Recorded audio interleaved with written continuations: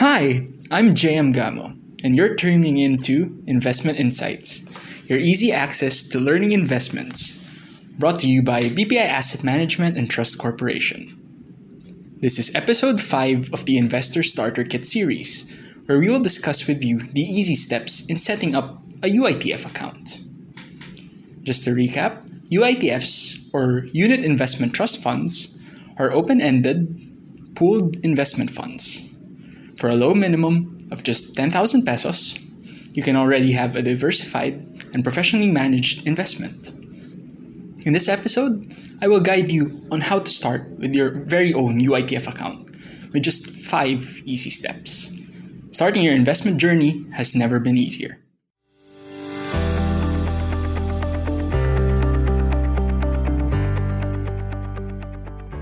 Step 1. Gather the requirements. The requirements in opening a UITF account are very simple. In fact, you just need 3. The UITF account opening form, any valid government ID, and an existing BPI savings or checking account. For the UITF account opening form, this is available in any of our BPI branches nationwide. It can also be downloaded from our website at bpiassetmanagement.com. For the valid government ID, this can be your driver's license, your passport, a Pag-ibig or an SSS ID, and the like. For the BPI savings or checking account, this is what we will use to fund the investment account that you plan to open. We call this the settlement account. If, say, for example, you want to invest 10,000 pesos to the BPI Invest Short-Term Fund, what we will basically do is to debit or take out 10,000 pesos from your settlement account and transfer that to your UITF account. Conversely, if you want to already redeem your investment income in the future, the money will be credited or placed into your settlement account. And so, if you still do not have a BPI savings or checking account to serve this purpose, please visit any BPI branch near you, and a branch personnel there can assist you in opening one. Just remember that if you plan to invest in our Philippine peso denominated UITFs, the settlement account must be a peso account. Similarly, if you plan on investing in our US dollar denominated UITFs, the settlement account must be a dollar account. As a last reminder, please ensure that your account name in the settlement account matches the name of your UITF account. This basically means if you plan on opening a joint investment account with, say, your spouse, the settlement account should also be a joint account under you and your spouse's name.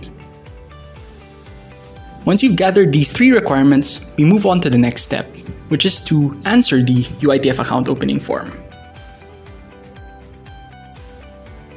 Step 2 is to answer the client suitability assessment. The UITF account opening form starts with the CSA or the client suitability assessment. This assesses your risk profile, that is, how much risk you are willing to take in investing, how aggressive or conservative you are in handling gains or losses, and how you may react to adverse market conditions. This allows us to pair you with the right investment fund, as we wouldn't want to expose you to products that are out of your comfort zone. The CSA consists of 8 questions, so please make sure you don't skip any. Step 3 is to fill out your account details. The third step is filling out all of your account details. This would be your demographic details such as your name, marital status, employment status and employer, and contact details such as contact numbers, email address, and mailing address. The mailing address is where you would like any physical transaction advice and statements of the account to be sent to.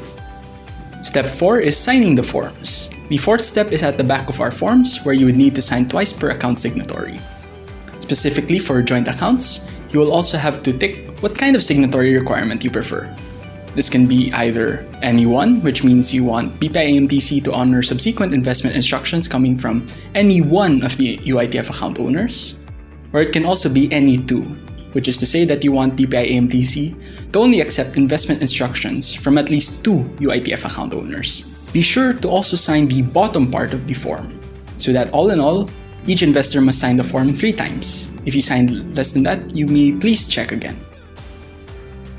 Step 5 is the Foreign Account Tax Compliance Act, or the FATCA declaration. The final step is for the declaration of US person status. You would just need to tick yes or no if you are a US citizen, either naturalized or through birth, a US resident, or a green card holder, or both. And that's it.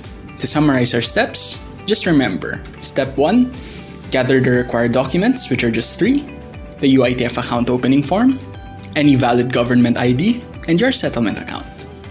Step 2, fill out the UITF account opening form beginning with the CSA. Step 3, put in your account details.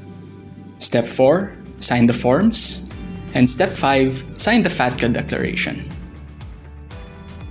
After these steps, you will just have to submit it to any BPI branch near you to open your very first investment account. To know more about unit investment trust funds and what specific UITFs match your investment personality, or should you have questions about the account opening process, please do not hesitate to contact us at bpi_asset_management@bpi.com.ph. There, you can schedule a meeting with any of our wealth managers. Thank you very much for tuning in. For more information, please visit our website at bpiassetmanagement.com.